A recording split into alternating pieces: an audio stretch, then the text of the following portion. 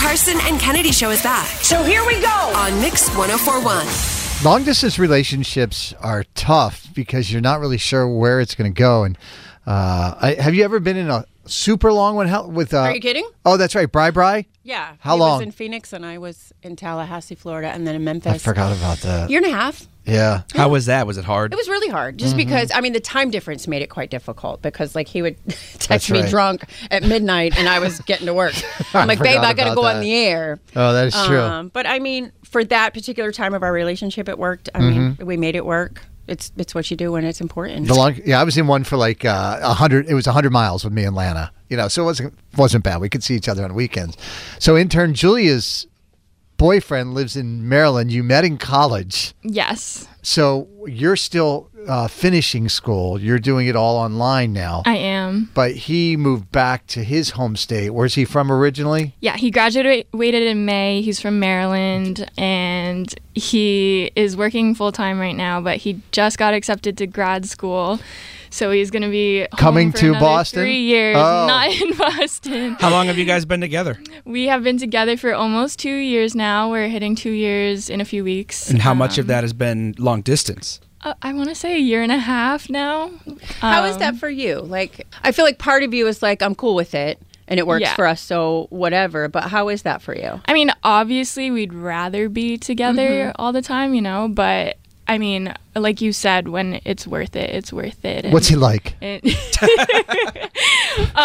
mean, he is so funny. At least I think he's funny. I laugh at everything though, so that's what's important. I guess Everybody else can yeah. He's super personable. I mean, I love him, so he's great. And we don't want to use his name on air, Kennedy. We need a nickname for intern Julia's long distance guy. Sure. He's from Maryland. Right. He is, yeah. I don't know. What are you thinking, Kennedy?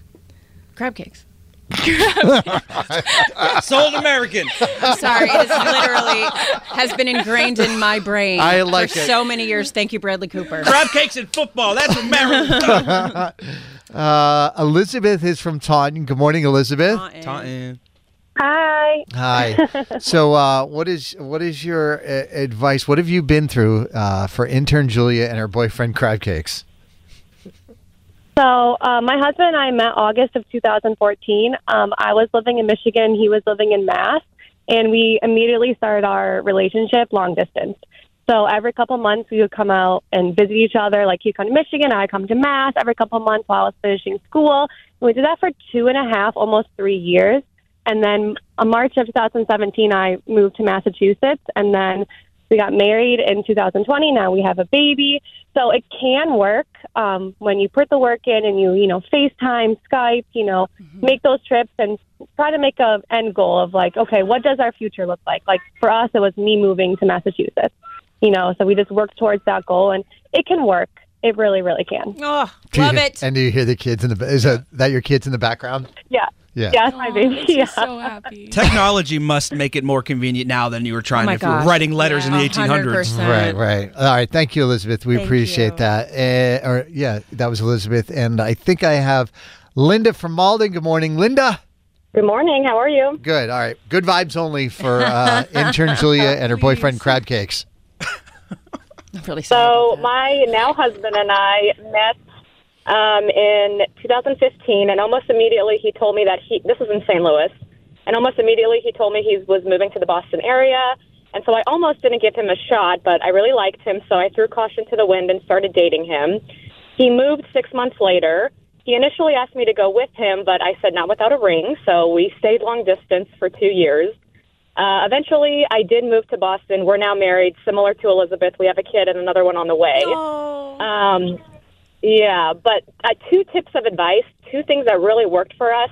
One is that we both invested at the time in those Amazon Echo shows, the one with the screen, and we kind of FaceTimed each other on that almost every night, and we would fall asleep to each other almost every night. And so even though we were an hour away from, time distance, when I went to bed, we were talking, and when I woke up, we were talking as well. So that helped so much.